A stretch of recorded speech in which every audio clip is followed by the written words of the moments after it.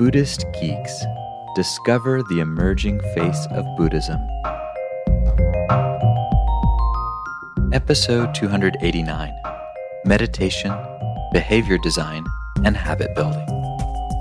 We're joined this week by meditator and app developer Tony Stubblebine to discuss the behavioral design app Lift, and in particular, how it helps develop regular habits like meditation. Buddhist Geeks is supported largely by the generosity of our listeners. If you like what we're doing, please consider making a one-time or monthly recurring donation by visiting buddhistgeeks.com/donate.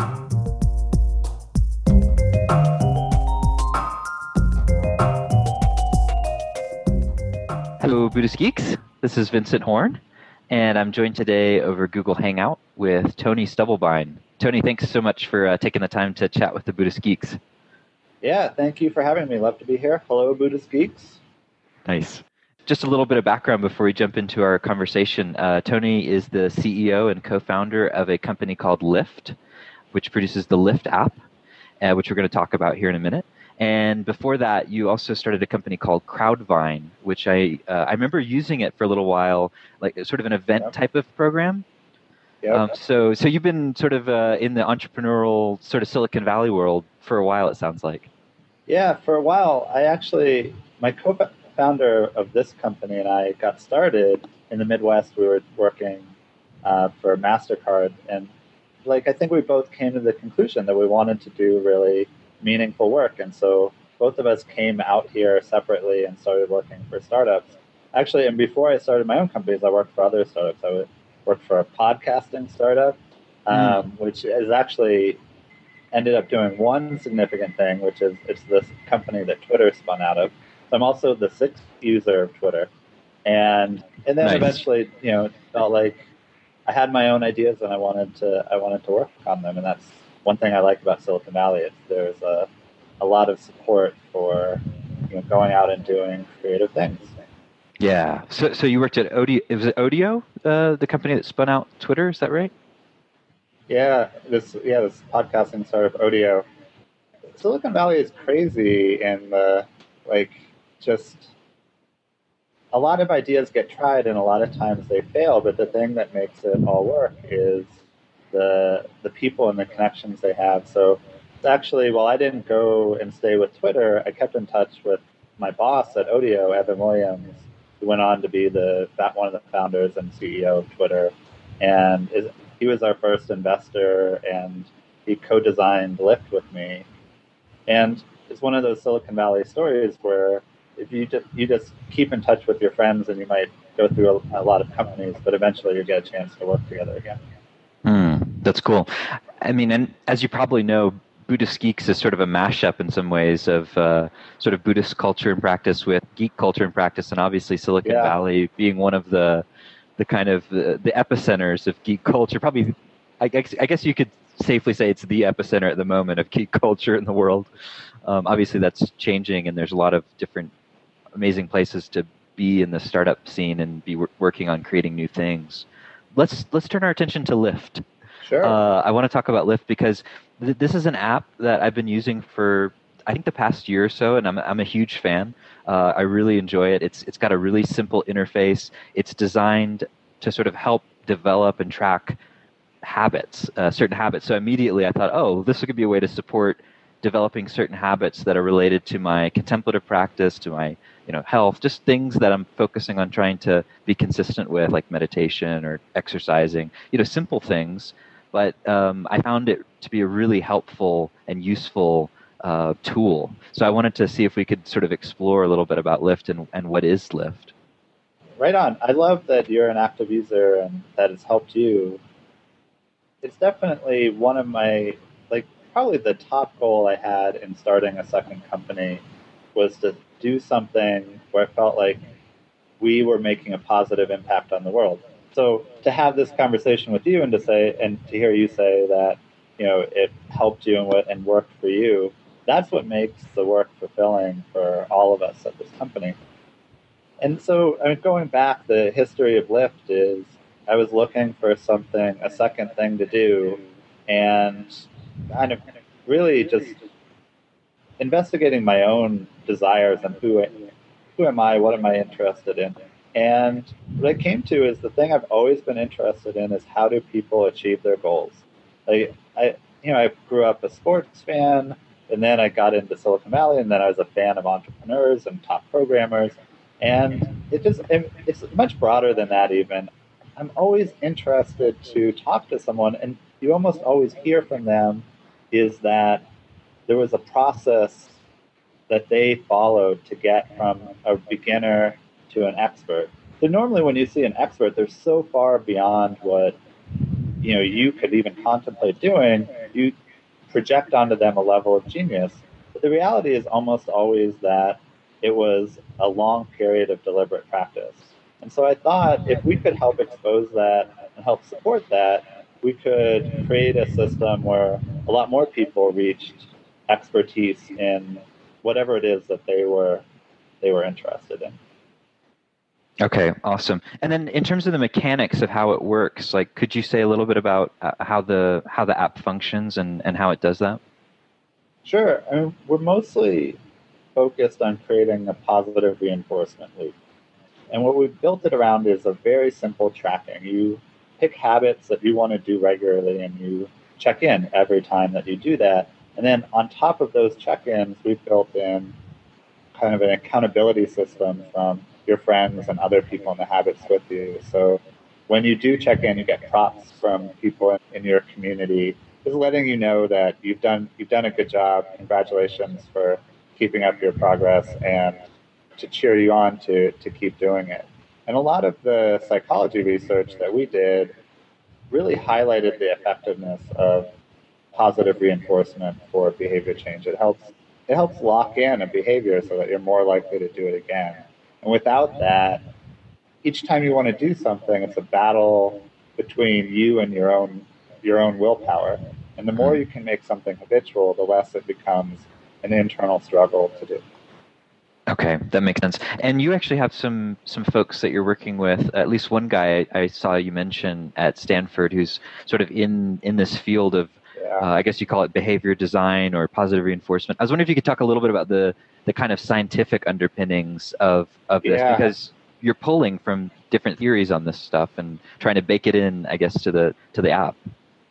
There's decades of psychology research, but what's new in psychology right now is a lot of applied psychology research.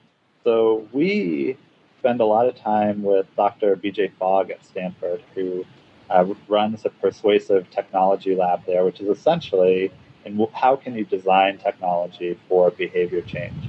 And what he's really an expert in is creating systems for how to apply all of the research that's out there.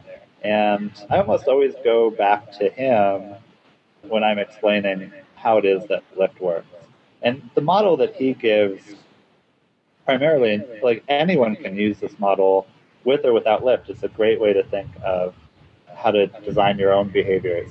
He calls it BMAT, and it's essentially in order to get a behavior out of yourself or out of someone else, you need three things to come together. The person needs to be motivated, the person needs to have the ability, and the person needs to be triggered. I mean, essentially, you're not going to do something unless it occurs to you to do it. And even then, you're only going to do it if you have the ability to do it and you want to do it. So what I love about that model is now when I'm looking at a challenge like, I want to exercise every day, I can just think, well, do I have those three things? Am I a member of a gym? Am I healthy and rested, so that I'm not ditching my gym visit because I'm too tired? And then, do I have time booked in my calendar so that it actually occurs to me to go do that, to go work out? And almost anyone can think about their own goals in terms of those three things. Certainly meditation, right? It's like, what is the thing that's going to prompt you to meditate in the day? Why do you want to meditate? Be clear on that so that you have motivation for it. And then, I think we'll get into this a little later, but we did a bunch of research into successful meditators. And what we found was that the ones who went on to be successful started with very short meditation. And so to me, that goes back to ability. Like when you're beginning, it's hard not just hard, it's impossible to sit down for an hour and suddenly have a clear mind. Right? Like nobody has that experience. And so when we talked to people who went on to be successful meditators, they were sitting down for like 2 minutes a day. And that eventually turned into a lifelong meditation habit. And when you say successful, you're talking in terms of being able to create and sustain like a regular practice. Yeah. Okay. A sustained habit of meditation. That's the other thing that they said in their research, and as we did our research, we heard over and over again, was that the habit of meditation was the most important thing for them. Whether it was a long meditation, whether it felt like a successful focused meditation, like all of those things were secondary to, did they at least get in a little bit of time each day? That's cool. And how you did the research, I remember this last March, you had this sort of month-long meditation challenge, which was great because it seems like a good opportunity to kind of create a container. Okay, for this period of time, we're going to work on developing this habit. Nothing particularly new about that. But what I thought was cool is being able to use the app, and then also the kind of data that you guys were collecting and sharing back with the Lyft community, some of what you've already described. There was one piece in particular I thought was cool, which was the metric measuring the likelihood of continuing daily practice or daily meditation. Like, how many days does it take to the point where it's highly likely that the next day you're going to meditate, like 90+% likelihood that you're going to continue to meditate. Could you say a little bit about what you guys found with that particular metric and why you were looking at that? I think it was just fascinating to have access to people's data there. And when we look at behavior design, we look at what are the barriers. The barriers is almost always some level of doubt. And so every additional day is hard when you're creating a new habit, and you wonder, will it ever get easier? And so when you're on day 3 and day 3 is still hard, you might think, oh, it's going to be 100 days this hard. I could never make it. And so it actually, being able to say, this is when it quantifiably gets easier. Yes. When you get to day 11, I think is a huge reduction in doubt for people going forward with meditation, because then they have a clear goal in their head, and they know, I'm going to have to exercise a fair amount of willpower for this week and a half, but then it will get easier. I know, and I care enough about this habit that I will force myself to get that far into it. And this is data that, for instance, I've never seen on meditation. This must be, in some ways, unique data that you're gathering here, because you've got a pretty big sample size. I mean, something like 25,000 people on the app have chosen the meditation habit. And so this is very cool. Yeah, thank you. I mean, definitely one of the coolest things about Lyft is that we have access to so much habit data right now. And from that, we can get insight into what works and what doesn't work, how hard something is, comparatively, how does one thing compare to another.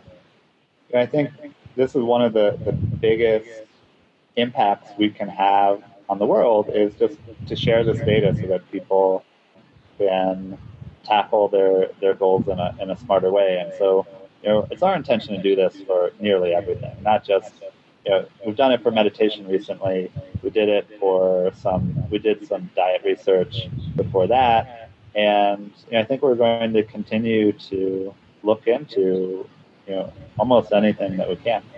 And just to kind of go back to what you're saying before about this particular metric of day 11, well, it's so cool to see this chart, which we'll post in the episode notes. There's sort of this chart, and it's showing, days on this sort of x-axis, on the y-axis is like the percentage likelihood that you're going to continue to meditate the next day, something like that. And it's amazing. It basically starts around 50% or so, and then over the course of 11 days, it goes up to around, 90% or so? And then it sort of stays there afterwards. Like, you kind of hit this plateau where it's pretty likely once you've been meditating 11 days in a row that you're going to meditate the 12th day and the 13th day. And I thought that was pretty interesting. So it kind of gives you this sense of, okay, if I can just make it, 11, 12 days, I'm going to be kind of in the sweet spot with respect to having built up a kind of momentum. And that's such a big part of developing like any skill, I imagine, but in particular with meditation, is having this kind of momentum that builds and a quality of kind of every day there's something that's being built on itself, as opposed to having to kind of get the momentum going every single time again. Yeah, that's exactly right. And I think that's the core realization around positive reinforcement when you're going after a goal is if you can get some momentum going, everything gets easier. And a lot of people kind of do things that make that impossible. Either they try and do it all at once, right? Like if your goal is to meditate for 60 minutes a day, like maybe you can do it the first day, but it's going to be so hard and such a struggle that it's going to be really unlikely that you're still going to be meditating 60 minutes a day, a month later. And that like do it overnight, instantaneous gratification mindset like often works against you. If you can just, swallow your pride at the beginning, start small, almost everything once you get to consistency will eventually expand to whatever your actual end goal is. Okay, cool. That's really cool. And there's this whole movement that many of the geeks listening will know about, which is the kind of quantified self movement or the QS movement. And these are basically folks who got really geeky about tracking their behavior and wanting to sort of quantify it or make it something they could actually see, like to actually make it into like a number that they can look at. Okay, this sort of represents my behavior, like the Nike Fuel Band does, or like in some ways like Lyft does. And I was wondering if you could talk about kind of how quantified self fits into what you guys are doing, and is that something that is on your radar, something that you've been learning from, just kind of the relationship there between the two? Yeah, quantified self is this amazing movement. And I remember the day that we launched the Lyft app, I actually spoke at our local quantified self meetup. And the pitch I made to them was that I thought consistency data was the fundamental data type for quantified self. Because if you think about what a lot of people track in quantified self, it's just not generalizable. Most commonly people track steps. People wear Fitbits or Nike Fuels or Jawbone Ups, and at the end of the day, they track how many steps that they take in. But that doesn't help me when I go to the gym and I swim. It doesn't help me when I lift weights, right? Like that particular data type, number of steps taken, doesn't translate into all of the other things I want to track. The one thing that you can track that translates to almost any goal or behavior is consistency. And so while it's not a deep dive into quantifying a behavior, it has this incredible breadth because it works for so many things. It works for in Lyft. I think people have created something like 800,000 different habits. And a lot of them are things you'd expect: run, go to the gym, floss, meditate. But a lot of them are really non-standard, like tell my wife I love her, don't get a traffic ticket. Like this incredible breadth that, I like the. I'm happy that when this person gets a streak and don't get a traffic ticket. And so that's where like all of those things are trackable or quantifiable in terms of consistency. And clearly the Nike Fuel Band isn't going to do anything for your relationships. Did you tell you loved her? Did you spend time with your kids? Did you give someone a compliment? Like all of those very important behavior changes that make a big difference to your overall happiness. Those are great just to think in terms of, well, can I do this every day? Can I make this a consistent part of my life? I have one last question for you that's kind of an exploration of maybe the dark side or the shadow side of this kind of stuff. And it's something I've seen for myself quite a bit. And I see it in certain cultures like Boulder or San Francisco, where there's like a lot of, people have a lot of time, they have a lot of affluence. There's a way in which we sort of have, like from a Buddhist perspective, we're kind of like in a God realm of some sort.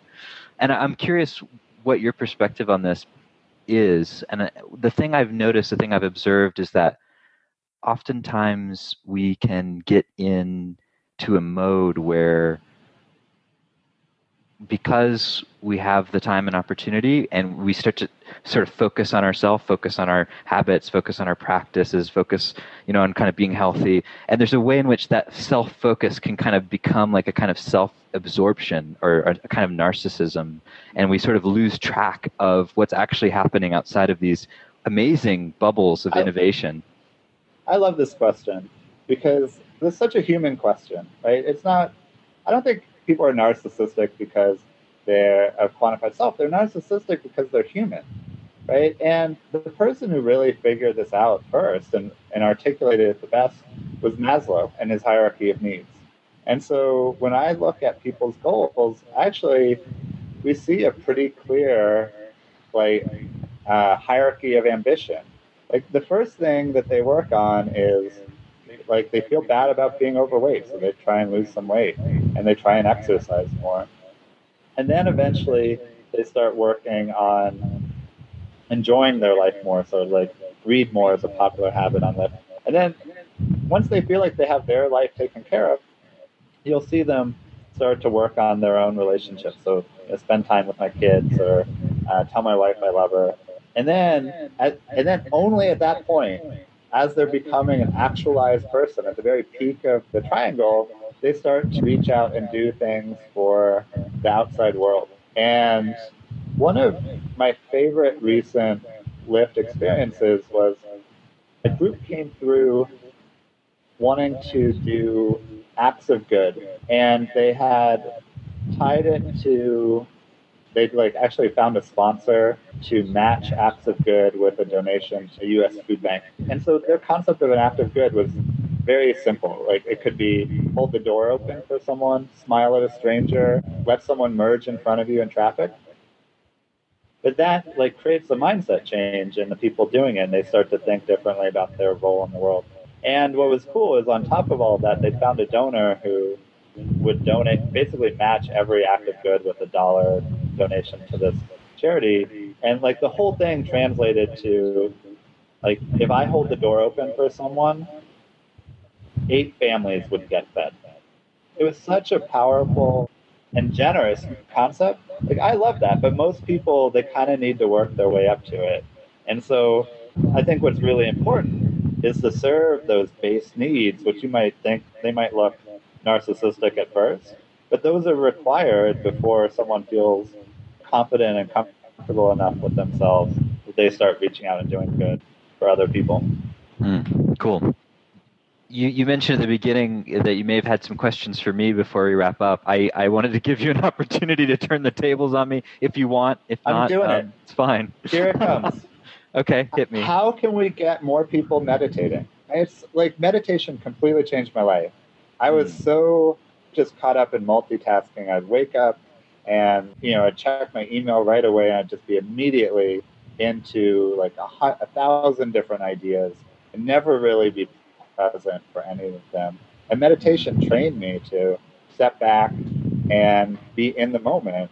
And I enjoy life more. I'm better at my job. And I feel like the people around me are probably enjoy interacting with me a lot more too. I mean, it's so powerful. So what's your take on this? I'm curious, how did you get into meditation? What was the doorway? Was it a type of practice, or how did you get into meditation? I had 2 entries. One didn't work, and then the other did. And so I had a friend who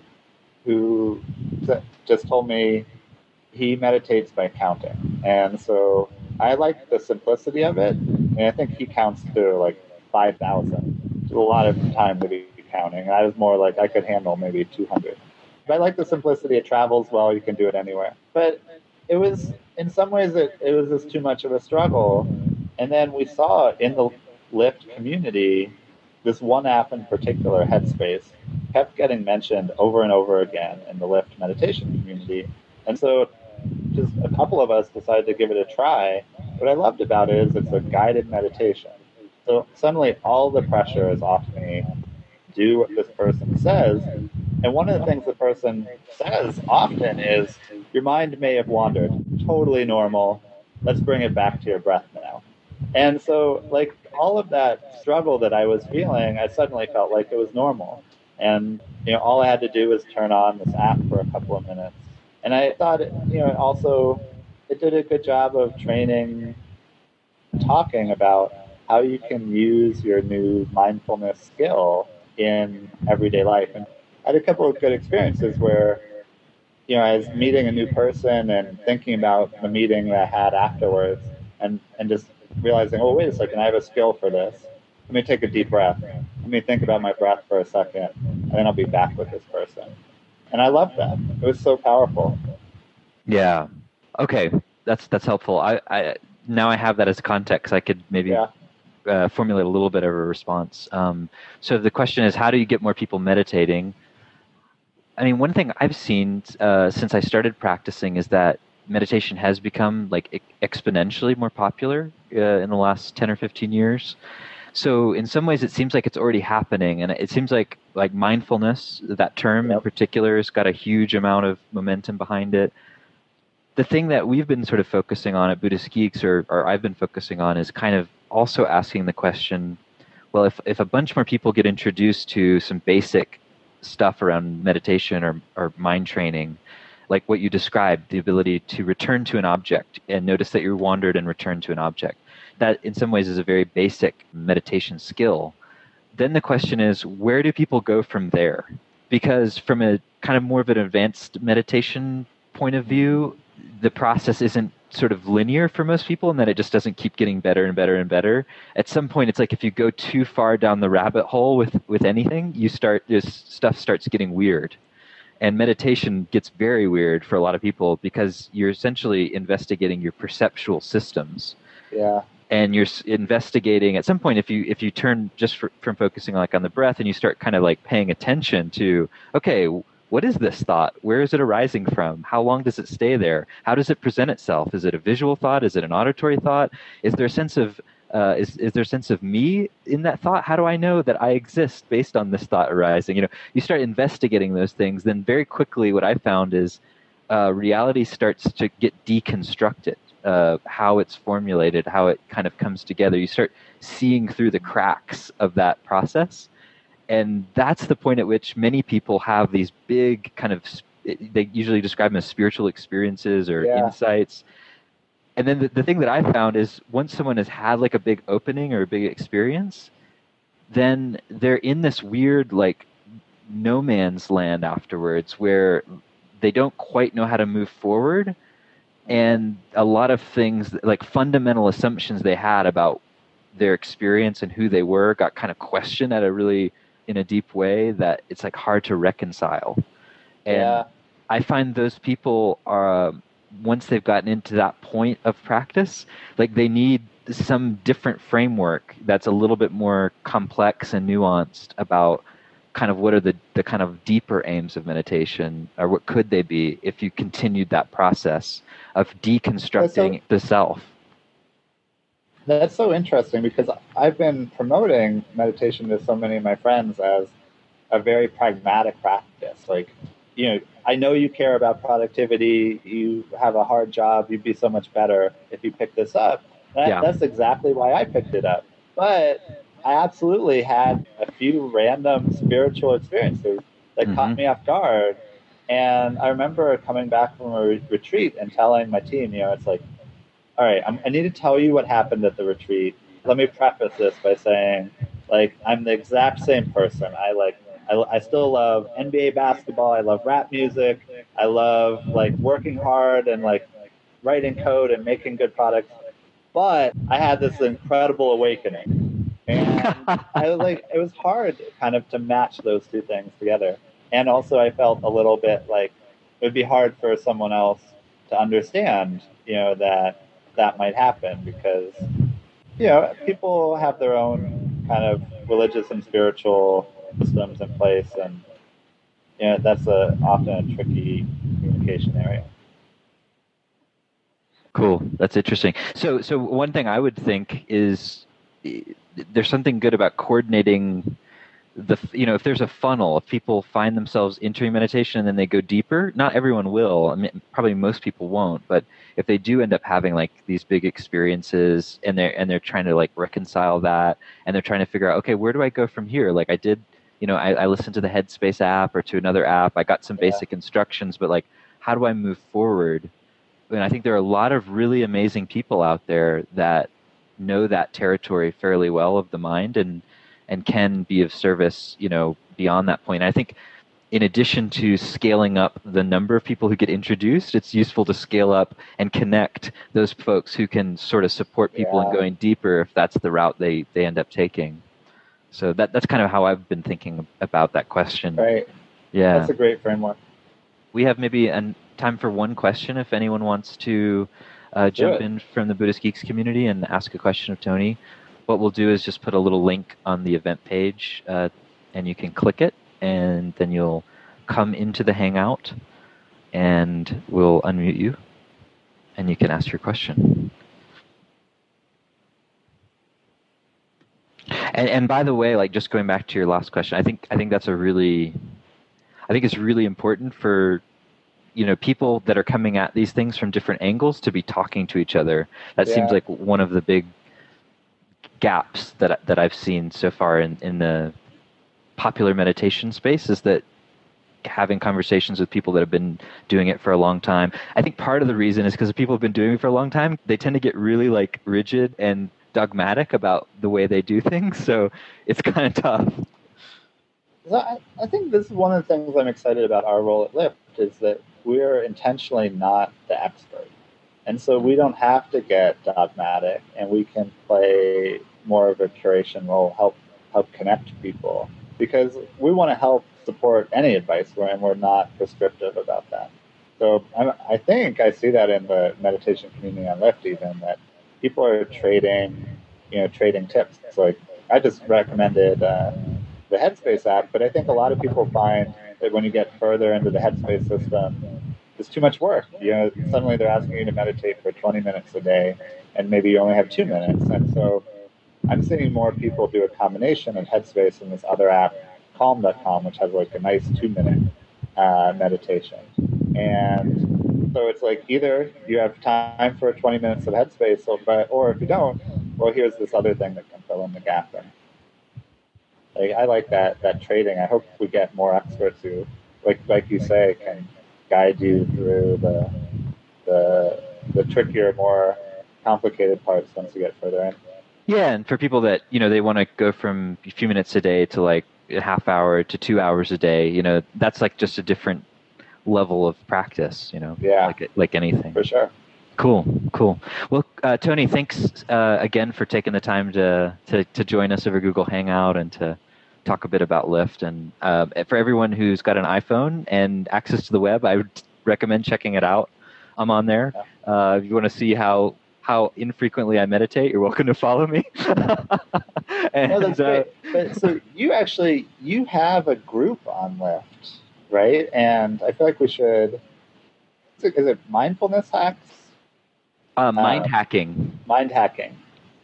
We should make sure to give people access to that, because Lyft is available, for the web and for iPhone, but that group in particular, I think, would be a good place for listeners of Buddhist Geeks to start in Lyft with a community of people that kind of have the same reference points and framework of thinking that as each other. Yeah, cool. I'll definitely mention the mind hacking group, and the group thing is cool. You can sort of join a collection of habits with other people and sort of form a little group there. So feel free to join the mind hacking group. I'll put a link on the episode notes for people. All right, awesome.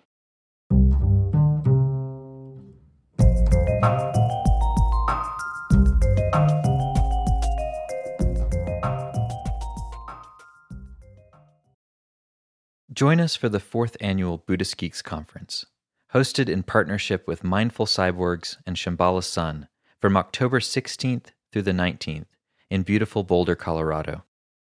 This year's conference will be exploring the convergence of Buddhism with modern culture and technology through informative keynote presentations, idea-packed TED-style talks, self-organizing community dialogues, and contemplative workshops and practice periods. This year's list of presenters includes the world's most quantified man, Chris Dancy, abbot of the Village Zendo in New York City, Roshi Pat Enkyo O'Hara, and Pragmatic Dharma provocateur Daniel Ingram, as well as many others. For more information and to register, visit BuddhistGeeks.com/conference. After nearly a year in private beta, the Buddhist Geeks Network is now open for any independent practitioners who want to engage in interdependent practice. You can find out more about the Buddhist Geeks Network by visiting BuddhistGeeks.network. And if you'd like to join the community and join us in regular social meditation practice or other events that we host there in the network, all freely offered, you're very welcome to do so, again, by visiting BuddhistGeeks.network. Love to see you there.